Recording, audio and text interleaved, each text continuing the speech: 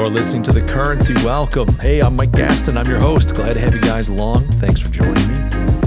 This is episode number 139 of the podcast. Hope you guys are doing great. How were your holidays? Hope you had a great Thanksgiving, a great Christmas, and I wish everyone a Happy New Year. Hope you all have a prosperous, healthy, happy, safe, secure, and joyous New Year. I've stopped actually getting super stoked about the new year. I usually go into the new year like, oh, this is going to be my year. It's kind of become a meme with everybody because we've always thought this is going to be my year. It's going to be great. I'm going to get healthy. I'm going to read lots of books. I'm going to make all this money and take vacations. Like we have all these plans. And the last handful of years, the year's like, yeah, no, you're not. You're going to be quarantined. You're going to lose your job. You're going to become a heavy drinker, fill in all the blanks. So I've taken to like, okay, I'm not going to get too stoked. That was going into the new year. I have to be honest, now that we're in it, I'm kind of excited. I'm excited for a new year. It's just, I don't know what it is. I mean, it's just another day on the calendar, but for some reason, this idea of resets, new starts, fresh beginnings, all that jazz, it's nice. It's nice. So I hope the best for you. I'm excited about what is ahead. Have some great things planned, looking forward to getting into certain types of projects and so on. Well, let's get into today's content. I want to talk a little bit about a smoking gun. Now, last episode, we were talking about Eric Voegelin and his New Science of Politics. We're going to put that on pause. I've got one more episode on that to close out that series, that award-winning, ground-shaking, earth-shattering series. We got to put it on hold. I know it's breaking your hearts. I can hear the groans right now as I speak. But here's the thing. We're going to talk about a little something different today. I found a smoking gun. I want to share it with you. I will return to Eric Voegelin next week. We're going to get him wrapped up. I wanted to give that a little bit more attention. Today, though, I want to talk about a smoking gun. I don't know if, like me, you have been wondering for years now, what is going on with the media? And even to say that is like so... It's so silly because it's like the media is so bad and we all know it. Like, why even bring it up? It's like, why even ask that question? Because quite frankly, we all are it's just like in agreement, like, yeah, this is pretty bad.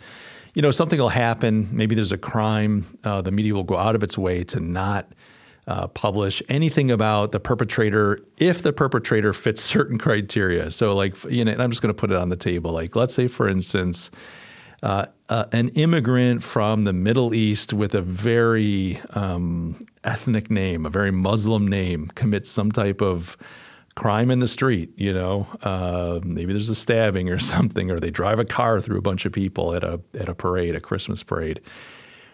The media will go out of its way to not identify those types of characteristics about the individual. They hide it. And people get outraged about this. And there's outrage on both sides. It's like the fact that people want to know, well, did the guy have Muhammad in his name? They want to know this. And then so that makes you a racist. That's outrageous. Or the fact that the media hides it. And it's like, yeah, there was this random crime. We really don't know, what there was no motive, not a hate crime. We don't know what's going on here. And so there is this sense of cynicism because the media really does not report facts. And they don't provide a clear picture. And I'm not, this episode is not me prosecuting that case. I'm not trying to make the argument. I think it's pretty well known. I think that you have to be either really low IQ or really delusional to believe that our general mass media, news media, et cetera, do a pretty fair and even job.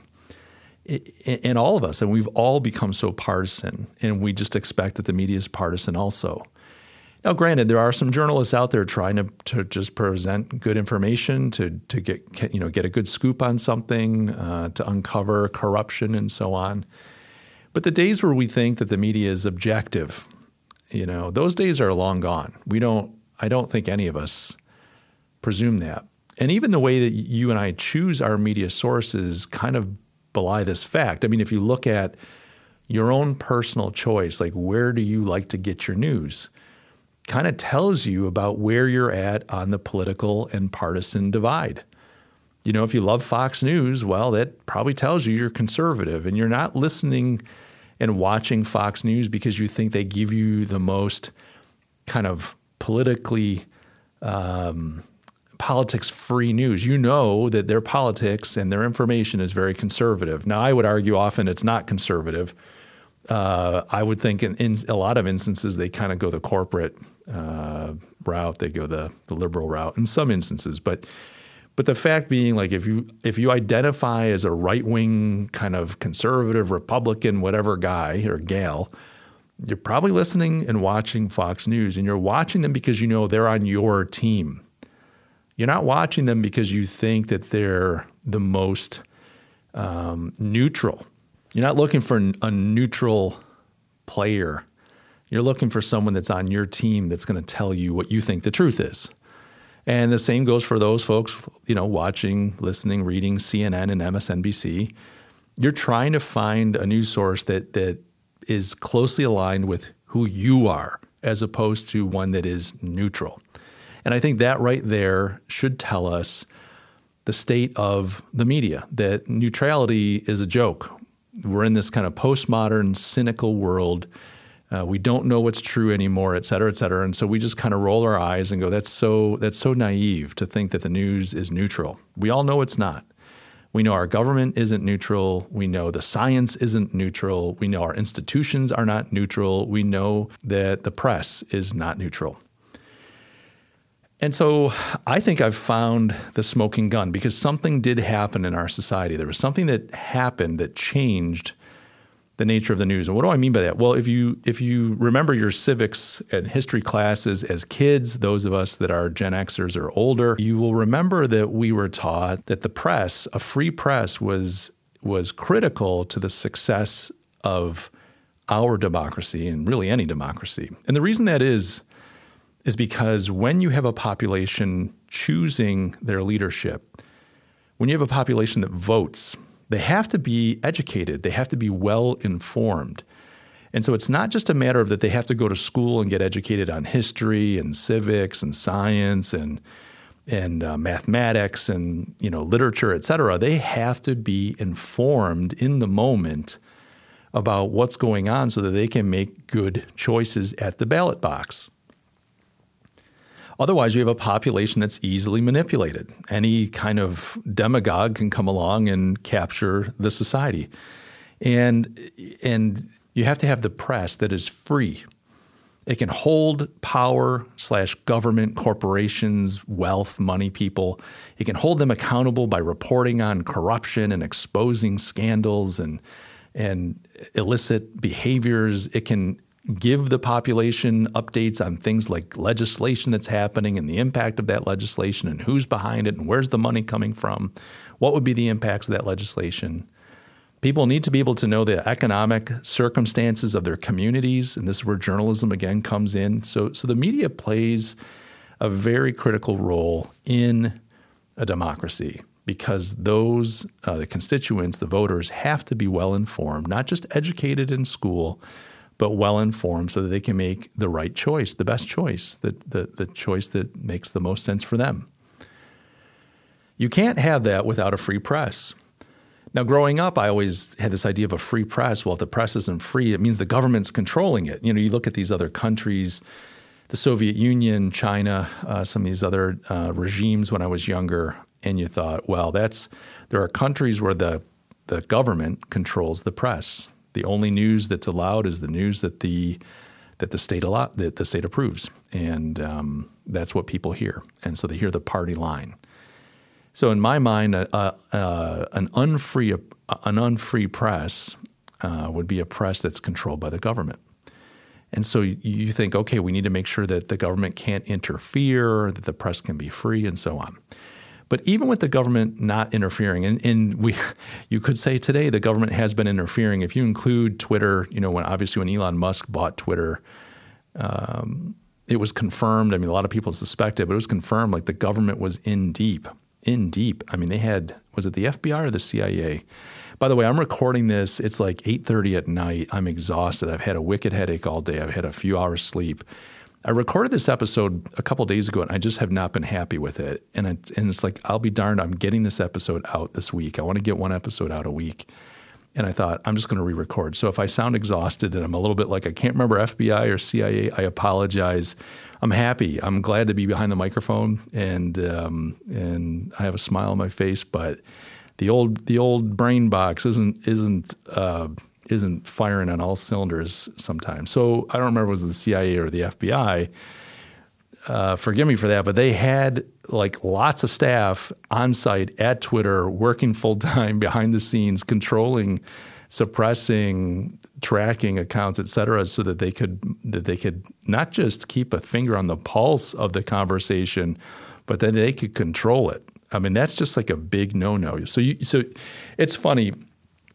You read a novel, you watch a movie, you hear these stories about governments controlling things. This government controlled the press, and it's always cartoonish.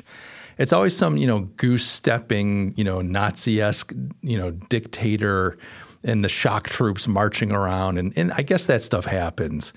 But like not all dictatorships, not all totalitarian governments, not all these kind of like overreaching, overbearing, immoral, illicit behavior from government. It's not always cartoonish.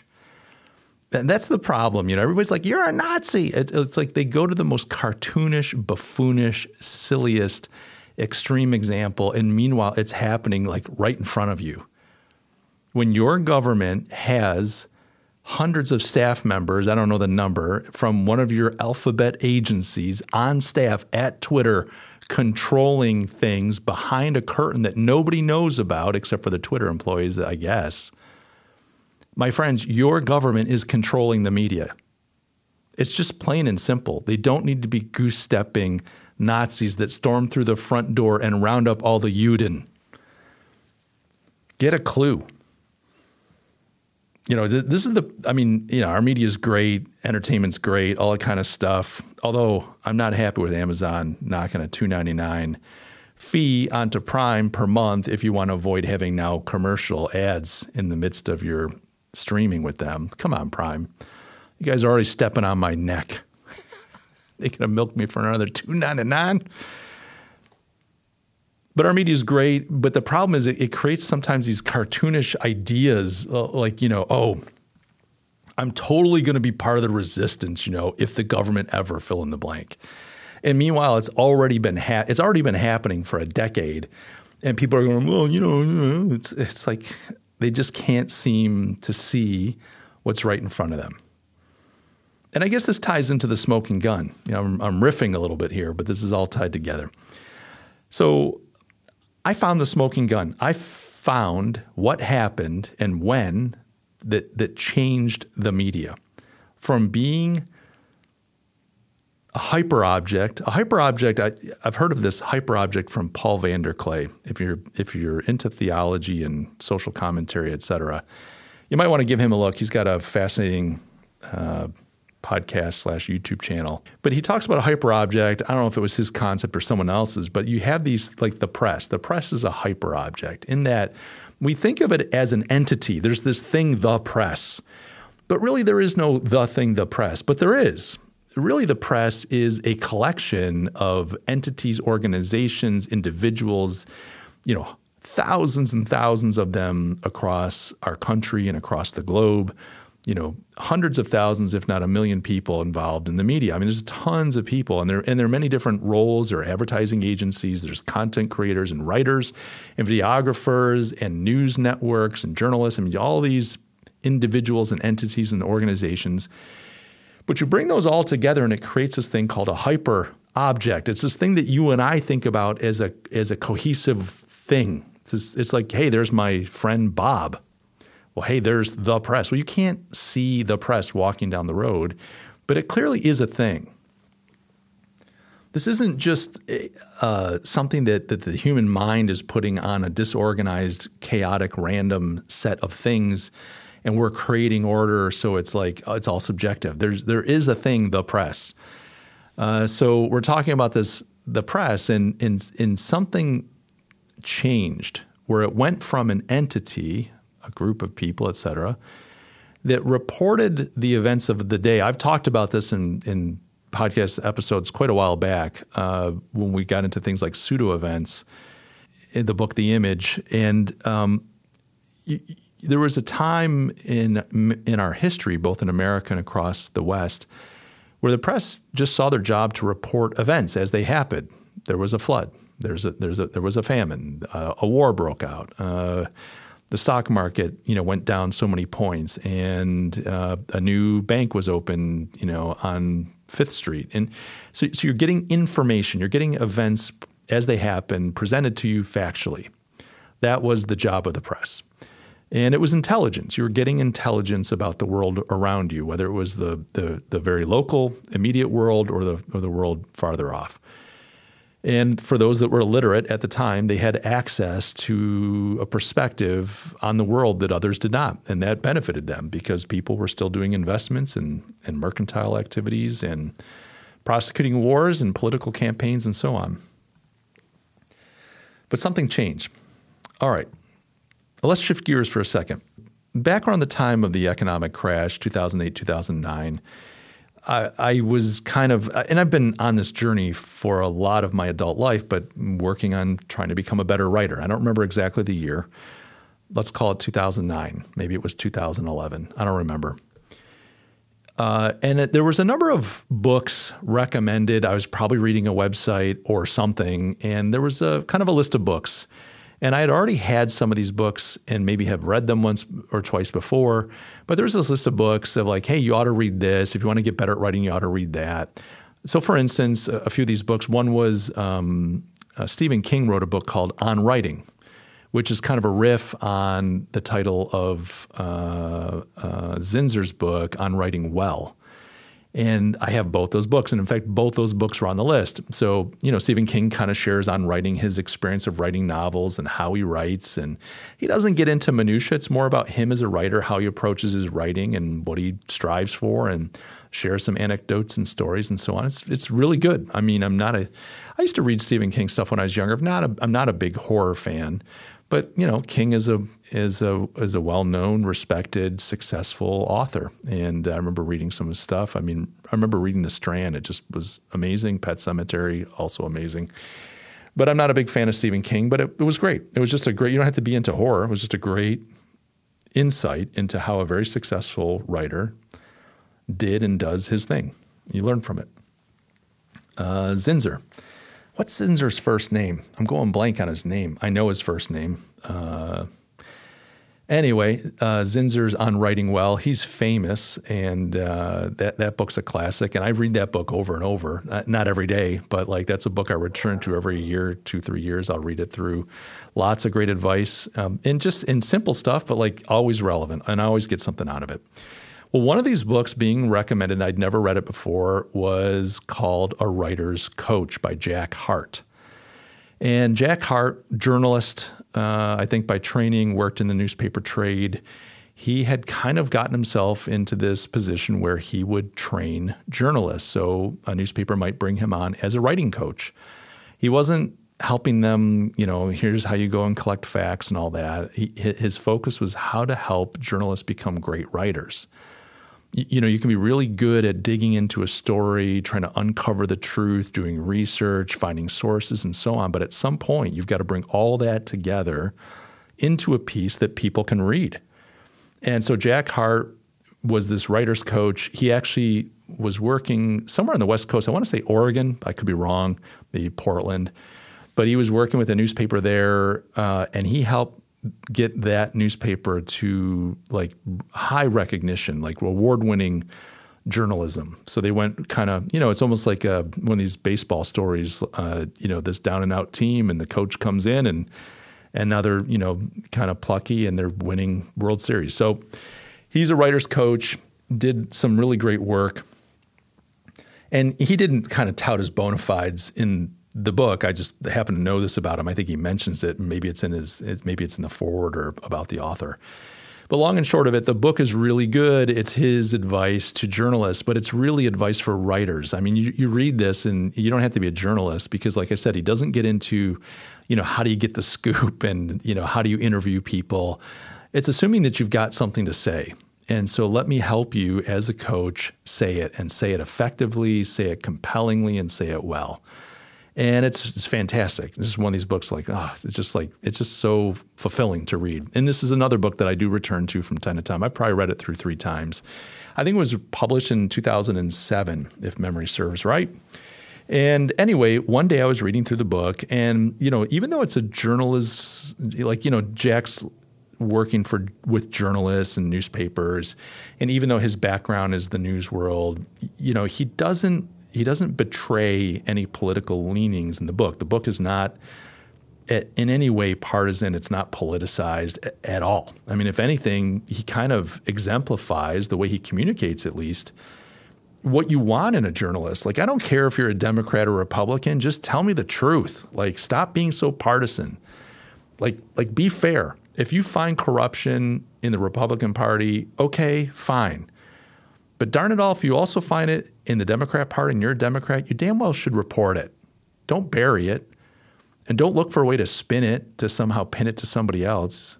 Like, it would just be great to have an objective press. Like we were taught, I think I probably got sidetracked earlier, but we were taught earlier, not only was it a free press, but the press was objective. Like, journalism had to be objective. It was all, we believed it. I remember as a kid, like a junior high or grade school kid, like, oh yeah, they're objective. They don't let their feelings or their thoughts get in there. They tell the truth as it is.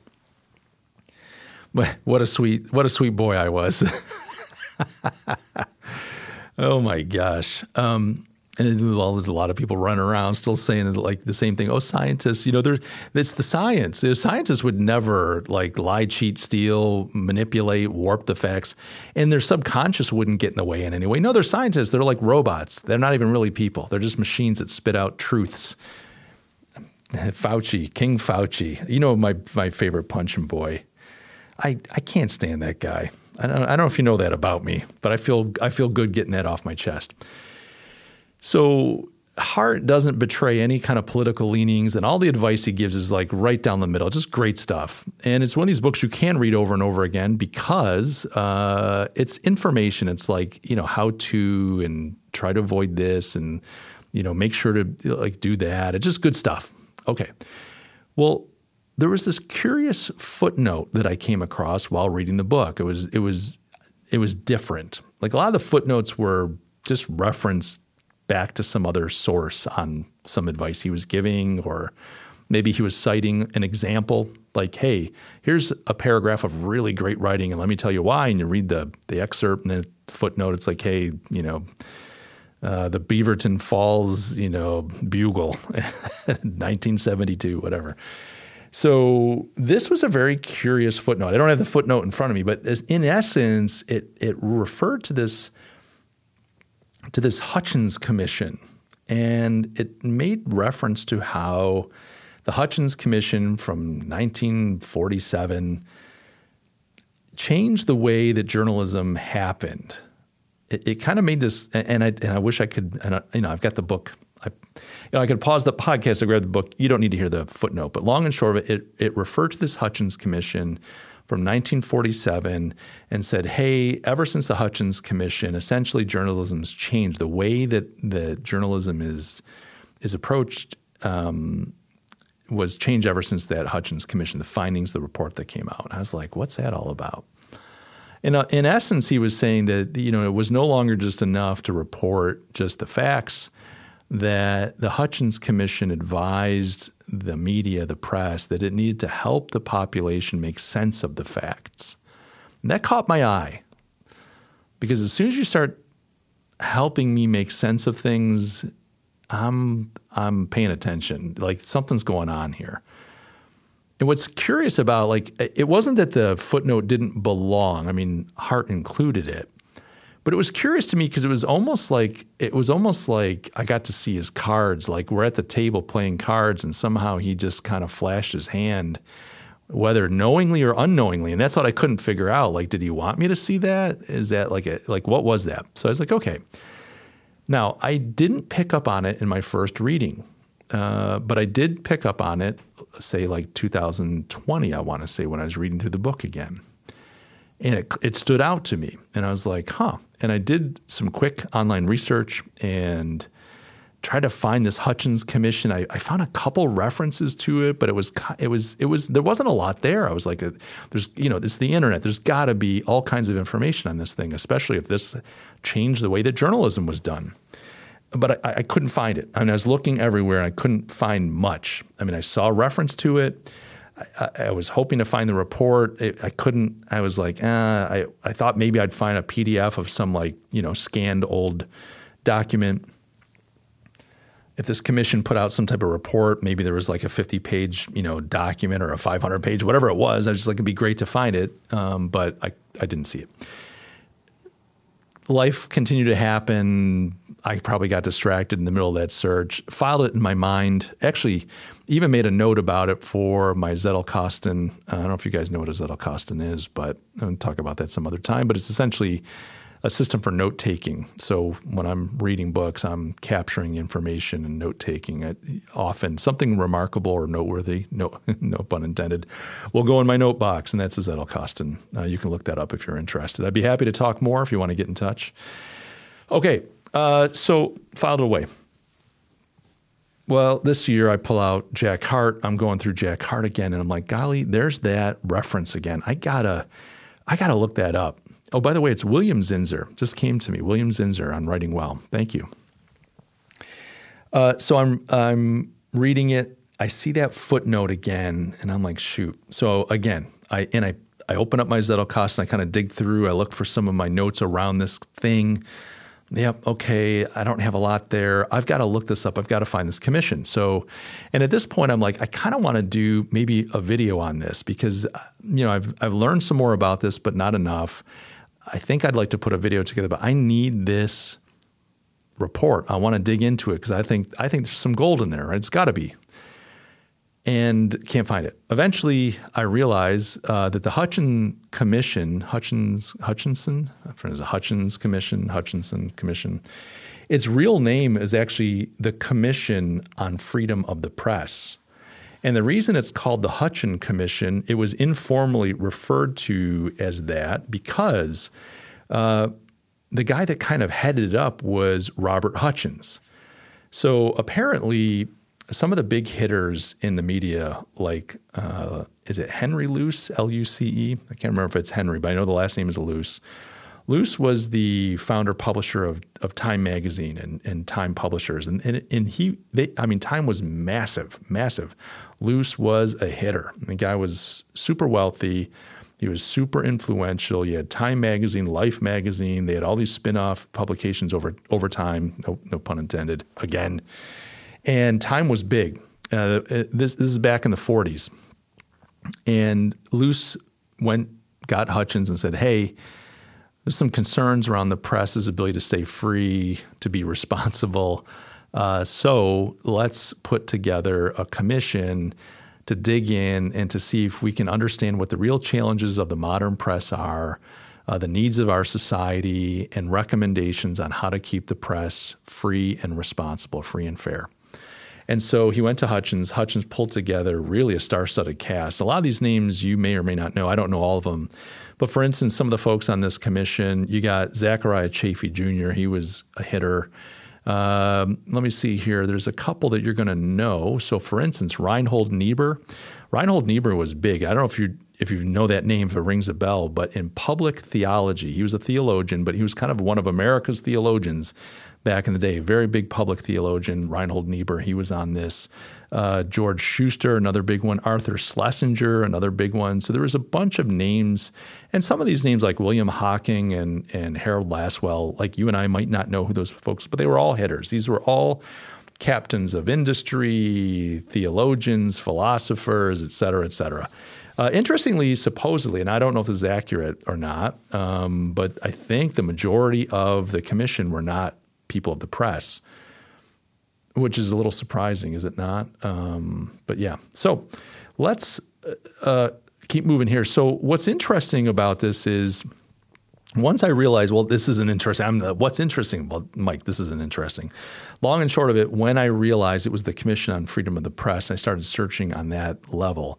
I was able to find a book. They have their report that was published in 1947. It was republished in 1974. and I was able to get the paperback reprint. So the book is brand new. I mean, it's from the reprint 1974, and it's edited by Robert Lee. Well, Lee was, I think the secretary. He was part of this commission. He wasn't like one of the voting members, but he was employed by the commission, and he was responsible for getting these reports out, probably writing them and getting them out. So this is from 1974. Brand new book, but when you open it, you can see they got the films from the 74 print and they just reissued it. So really good. And I start reading this thing and I'm like, okay. And this is where I find the smoking gun. So let's get to that. So the book itself, it's like it's not even 150 pages, like 130 some odd pages. And I'm on like page 79. Been stuck there a couple of days. I haven't been able to read for the last couple of days just with everything that's going on, but it'll take me, I'll finish it in another sitting. Okay, so here's the thing. I'm reading through the book. First chapter talks about the problems of our society. Not going to get into all that, but here are the challenges.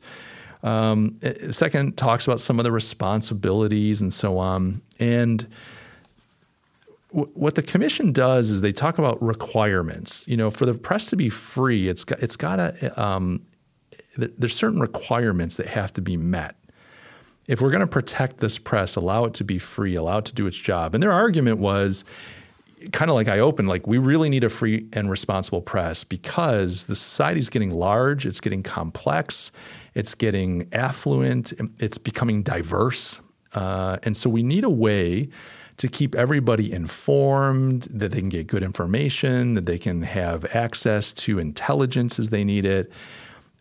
And it needs to be in a way that is comprehensive so that people really can make sense of the world and, all this kind of stuff. They're just trying to make sure that people have the information they need so that the democracy can continue forward. Because the democracy is getting so large and diverse and complex that it's not, you can't just put a newspaper out and the people have what they need. It's the needs of the society are becoming much more nuanced and complex and diverse. I'll just keep saying complex and diverse over and over again. And so there are some requirements that need to be met. I'm not going to go through them all, but in the very first requirement, this is where we find the smoking gun. Okay, so the first requirement, and there are 5 of them they put out there, and I'm going to read the requirement as it's stated, and then we're going to unpack very quickly and get to that smoking gun. They say the first requirement is a truthful and comprehensive and intelligent account of the day's events in a context which gives them meaning. So they say for the press to do its job, to remain free and to really serve the society, the first thing it has to do is give a truthful, comprehensive, and intelligent account of the day's events in a context which gives them meaning. You go, okay. So right there, you're already seeing this, and this is a shift. They're saying the media needs to start conveying information in a way that people can make sense out of them. Now check this out, and this is where we get into something really crazy. They talk about it's no longer enough to report the fact truthfully.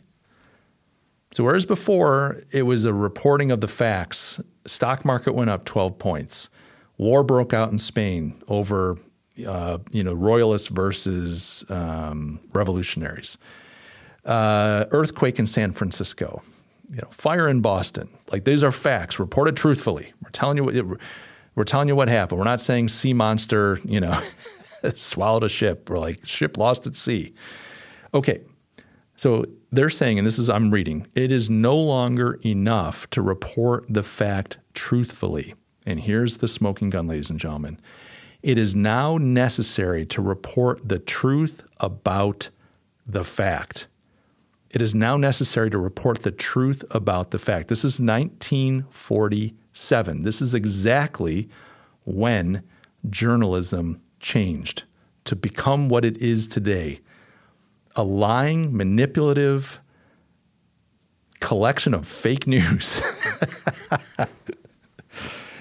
Oh my gosh. They continue, they say, in this country, and when you unpack these next few sentences, you see exactly sitting here in 2024 where this will go and where it will continue to go. And I want to be clear before I read this, I don't think that the people on this commission were like, we've got to find a way to make sure that the Democrats keep winning the presidency. These are a lot of conservatives. Luce was a conservative. The owner of Time magazine was a super conservative. A lot of these press owners, these media owners were big conservatives. And a lot of these folks were like the things that you and I are dealing with, even if these folks were like, well, I'm progressive. I want to – because America was bitten by the bug of progressivism, meaning science and technology and economics, everything was moving forward. All the problems were being solved. We got that last war behind us and everything's blue skies and there's an explosion of optimism. And this is all around this kind of positivistic idea that science is going to solve everything. You remember some of these, reels that you'd see in school. I remember as a young Catholic schoolboy, they bring out the is it 8mm film strip? The dun dun dun dun dun dun dun dun. There'd be these very upbeat kind of almost martial music, and you'd see some assembly line cranking out products, and then there'd be some really kind of newsy old timey voice.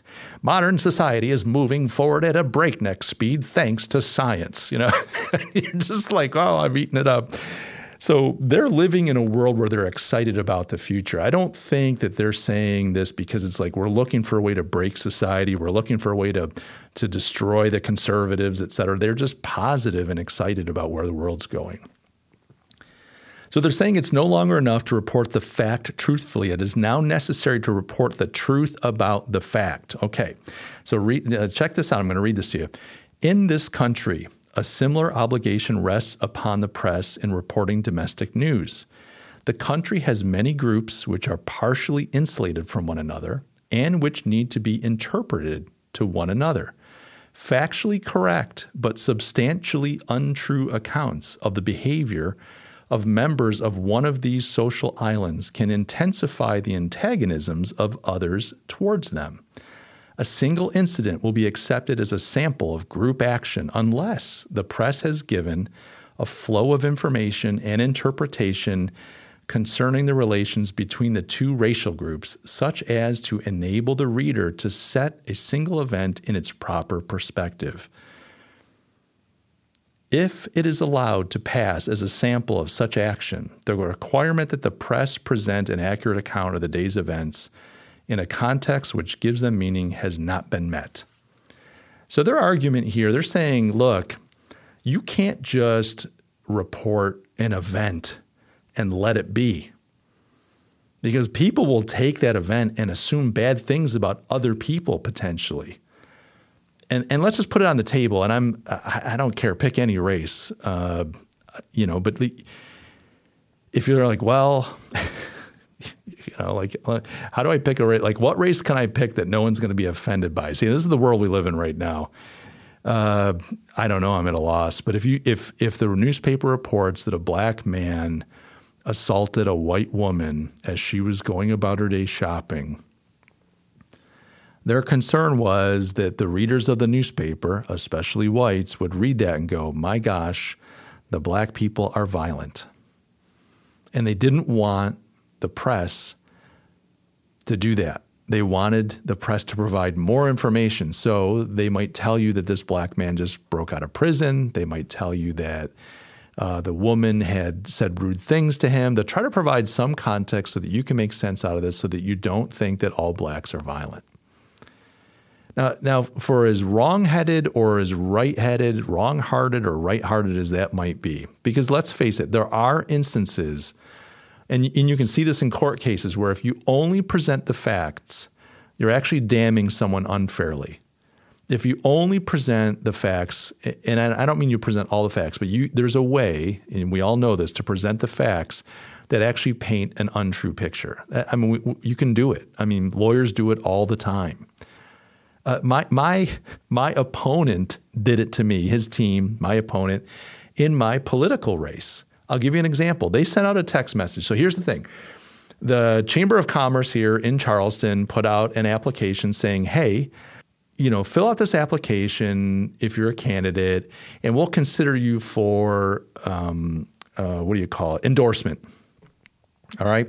Now, here's the thing. The Chamber of Commerce in Charleston is a woke joke. They're a bunch of, DEI wokesters. It's just like, it's a shit show. And it's like, oh, you're going to get all feminized. And we're going to, and here are my pronouns and not doing it, right? So I'm running for office. I'm like, screw that. I'm not interested. They're not going to even consider me anyway. And even if I were woke and et cetera, hey, dude, I'm a white 56-year-old male. Where am I going? They're not going to say, I don't have a prayer. So I didn't bother. I just ignored it. I didn't even apply. It's not like I applied and got rejected, right? Okay, so later they come out in one of the main newspapers and they publish, and on their website too. I think it was on their website, but I think it also showed up in a paper. Forgive me if I'm getting some of the facts wrong. But they published somehow their slate of candidates that they were endorsing. And they went through the mayor. They endorsed the sitting leftist progressive mayor. Everybody that was a leftist candidate in all the different districts running for city council and the mayor, they endorsed. Now they get to my district. They do not endorse anyone, but they say that although we're not endorsing anyone, William Tinkler, who is my opponent, hey, Will, what's going on, buddy? They said he is qualified. So what they were saying is we're not endorsing him, but we'll at least say he's qualified. Okay. All right.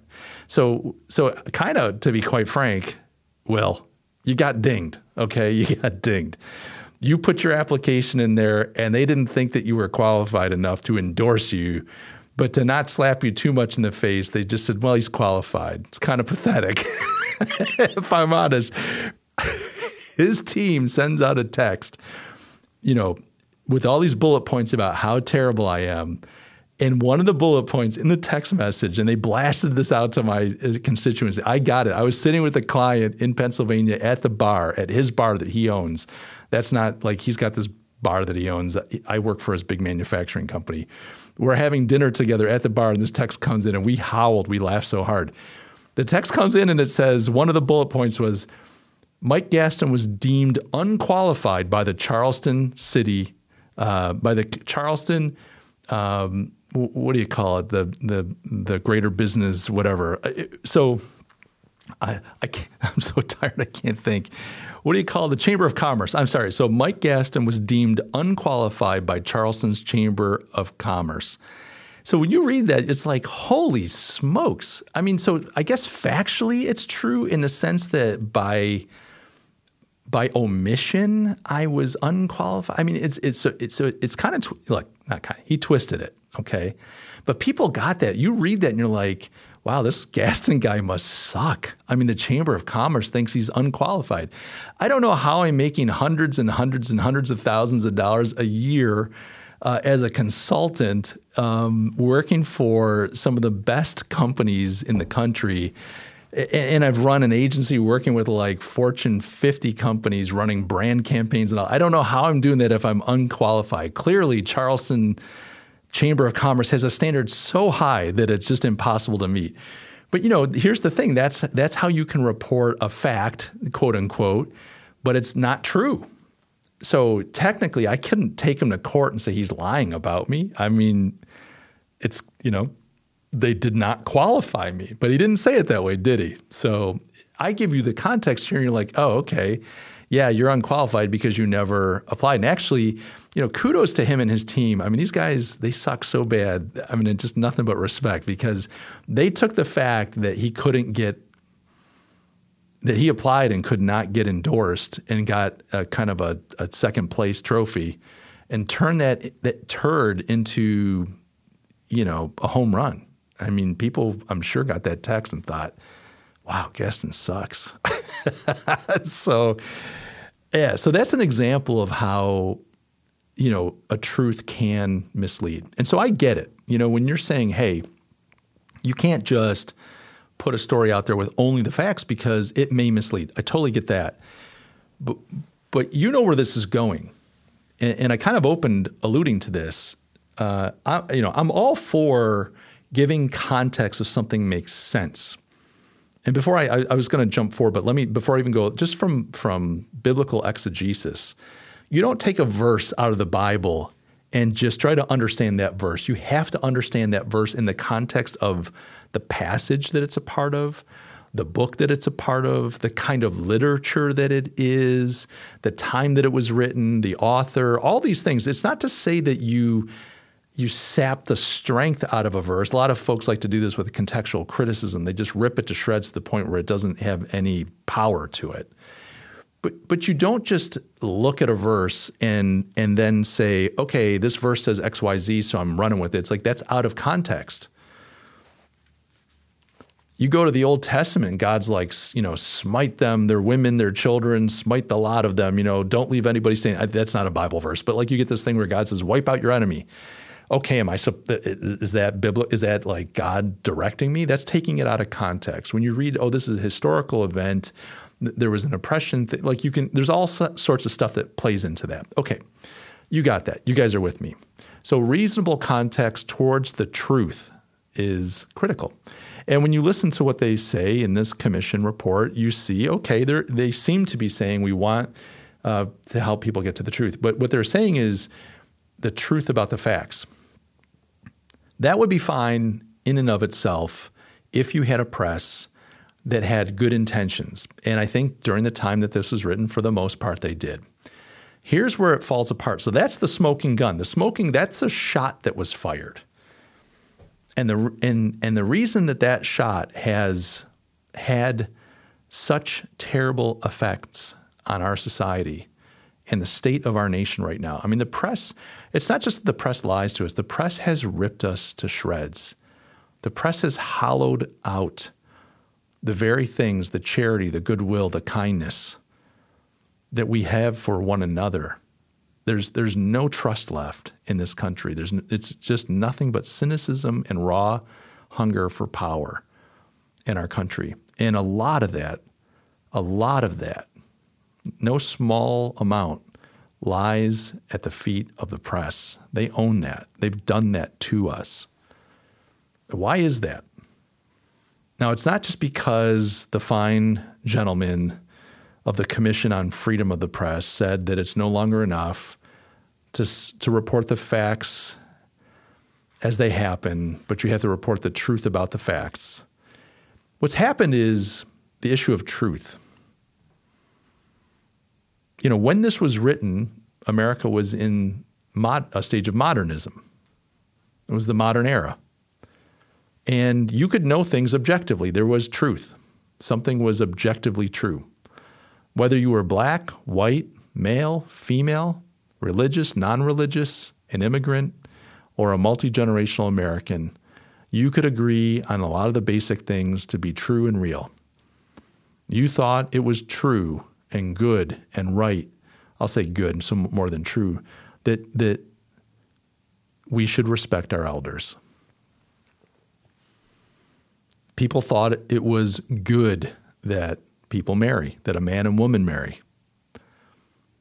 It was unthinkable, except for a small minority of extreme radicals, that men should marry each other or women should marry each other. That was just unimaginable by anybody.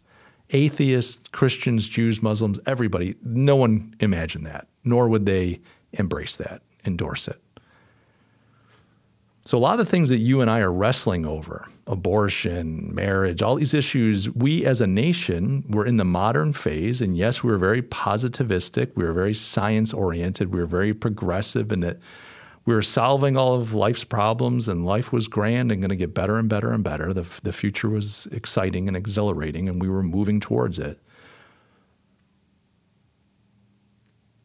But we had a sense of what was true and good and right, and we shared that. We didn't wrestle over that. And then you find yourself in a postmodern world where what is truth? And the problem that we have right now is you have a press, a media, this hyper object made up of all kinds of individuals, organizations, institutions, and sadly even our government, a la Twitter, that don't know what is true or real anymore. We don't have truth. We've cut ourselves off. We are cut adrift from truth. Truth was the anchor that kept our society stable. And we've cut that anchor free. We're just adrift. What is true? We're postmoderns. What is true? Well, my truth versus your truth. Well, I see it this way. Well, I see it that way. We'll just have to agree to disagree. Well, and then people scream about, the data. It's like, well, the data, you can't make the data say anything. Well, the science, we can't agree on the science. Because we've reverted to this thing of like everything now is a hammer. The data is a hammer. It's a cudgel. Just to like, I'm going to hit you over the head with it. The science is the same thing. It's a cudgel. I'm just going to use it to hit you over the head. And I actually don't care if it's accurate or true or real. I just want to use it to defeat you in an argument because we're enemies. That's the world we're living in right now. There's no objective truth. There's nothing objectively good. You've got guys like Sam Harris, the new atheist, and, we don't need religion and we don't need, theology to know what's good. And if you need that as a crutch, that's you. But we all know it's not good to murder a child. It's obvious. It's not good to murder a child. We don't need the Bible to tell us this. Really? Well, strangely, we can't actually seem to agree on murdering children, can we? Since, hundreds of thousands of them are getting murdered in the womb all the time. And we sit and fight over it. And the fact that I even say it's going to offend some people listening to this. So clearly, we don't have a way to get to something that we can agree on as being right or true. Well, Mike, we can't. There's certain things because like you believe this and I believe exactly. That's my point. I don't mean to say that we've got to have this kind of lockstep agreement of belief. And if you don't agree with me and we don't all agree with the party line, and I'm not talking about some type of collectivist submission to a top-down dictate on here's what's true and real. I'm talking about we've got no way metaphysically, philosophically, spiritually, intellectually, in our souls to know the truth. I mean, let me back up. We absolutely can know that. And just for anyone that's wondering, anybody's like, look, I need to figure this out, I would direct you to Jesus Christ. I would direct you to the Scripture. Start reading the Christian Scriptures, Old Testament, New Testament, and look for Christ revealed in that book because Christ is the way, the truth, and the life. He is the embodiment of the truth. If that offends you, I hope that you'll keep listening. But if it offends you, I'm not going to not say it. I'm not going to back down from it. You don't have to listen. I'll refund all your money. But in our society, we don't have anything agreed upon in our society that's true. We are postmoderns. And so what you find is a press, not oppress, although that's accurate, the oppress. You have the press, the media, who has taken it upon themselves to make sure that you and I know the quote-unquote truth of a matter, the truth about the facts, so that we can make good decisions about voting. And yet at the same time, this press doesn't even know what's true. They don't know what's good. They don't know what's right. Look at some of their lives. I mean, and you can say this about anybody. I'm not trying to pick on them, but like these are not healthy, well-adjusted people. Sorry, my journalist friends. A lot of these people are like really leftist. We're talking socialist, Marxist. And I'm not saying the guy down the street that works for your newspaper. He might be. I don't know.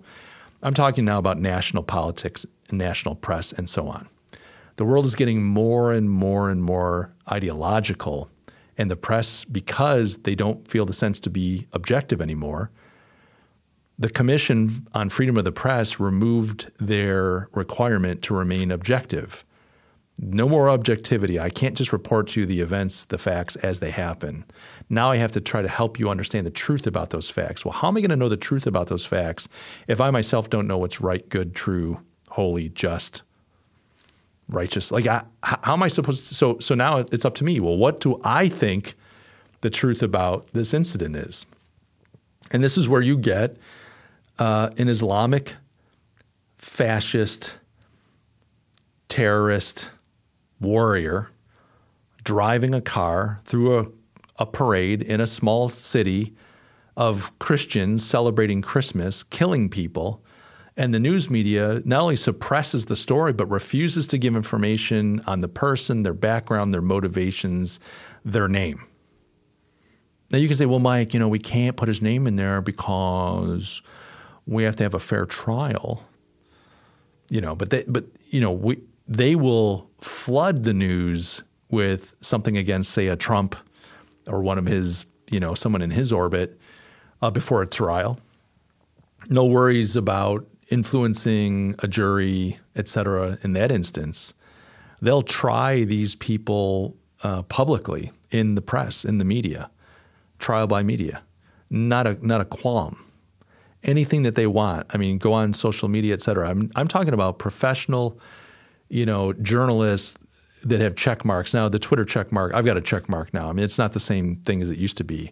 But you've got these blue check people that were like legit journalists, New York Times, just screaming F you at people that they didn't like on Twitter. It's like no professionalism, no objectivity, not even a shred, not even a pretense of objectivity. And so what we're dealing with is a press that was relieved of its responsibility to remain objective, but then given the burden of trying to help you and I see the truth. And it's like asking the blind to lead the blind, because this is a group of people that are godless. I mean, they're progressives. And in the majority of the press, and I'll just go back to this, and if you want to argue it, you show me the numbers, baby. The majority of the press institutionally is progressive. And I don't mean progressive in the old-timey 1947 example style. I'm talking about Marxist, socialist, progressive vision. Let's create a utopia, heaven on earth. We're going to make it all right if we can just give the state more power and more control, if we can just get everybody to behave the way they're supposed to, if we can cancel the people that say things and think things that are just counterproductive, we can just exorcise them from society. These people that won't get vaxxed, these people that support Donald Trump, these people that vote against tax increases, and these people that want to build walls and protect their families and keep their neighborhoods. These are the people that we have to destroy because they stand in the way of our vision of a utopia. And so what you have now is a press that is working hard to create a reality based on their ideology and their vision. Now, I know I'm painting with a very broad brush, and this isn't true for every single person reporting the press. But I think the argument that I'm making in general terms holds up. This is why we're dealing with what we're dealing with. This is why MSNBC, CNBC, CBS, CNN, all these, and even Fox News are guilty of this. Now, the majority of the press outlets, and even the international ones like the BBC, they're very progressive, and they're pushing a very statist, very globalist, very progressive view and vision of the world. And they're going to tell you everything that happens. They're going to tell you the quote-unquote truth about those facts in ways that create the world and support the world that they envision. But see, the problem is they don't have any rooting in reality or truth because they've embraced something that's untrue. And these people are godless in the sense they don't believe in the transcendent. They say this themselves, by the way. This isn't me accusing them. And they're like, oh, but I love the Lord. They don't love the Lord. They mock Christians. They mock Jews. They mock Muslims. I mean, they don't mock the Muslims too publicly because they know that you can get killed and stuff. And besides, that's a marginalized group, and we're all for the victim because this is all about critical theory and deconstruction of Western society. And the whites and the Christians are the colonizers, as are the Jews. But the Muslims, that they're helping us decolonize, baby. Goodness, we could unpack this for much longer. And I've gone over an hour here, and I don't want to keep going and take advantage of your good graces, my lovely audience. But this is where we're going, and this is how we got there.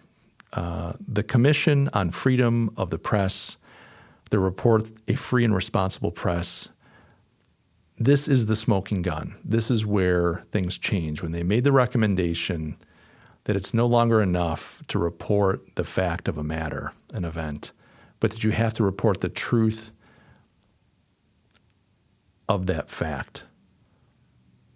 It stripped the media of any responsibility to be objective and placed upon it the responsibility and even the right to color things in a way that they see fit so that society, thinks what they want them to think. And if you go back to why the media is so important, we go back to our quote-unquote democracy.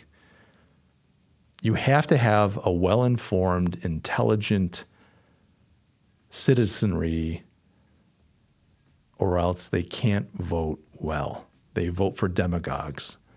They vote for abusers. They vote for charlatans. They vote for dictators. And the press can scream and scream and scream all it wants about Donald J. Trump. And all I can think about is that Shakespearean phrase, methinks thou doth protest too much. Meaning, I think you're the problem. I think you're making so much noise about this because you're the one that's guilty. You're the one that's guilty. And we know this. And this is why we're here. So, guys, I hope this has been interesting to you. If you want to get in touch, I would encourage you to go to the podcast website. Just go to thecurrency.show. Thecurrency.show. And there's a contact form there.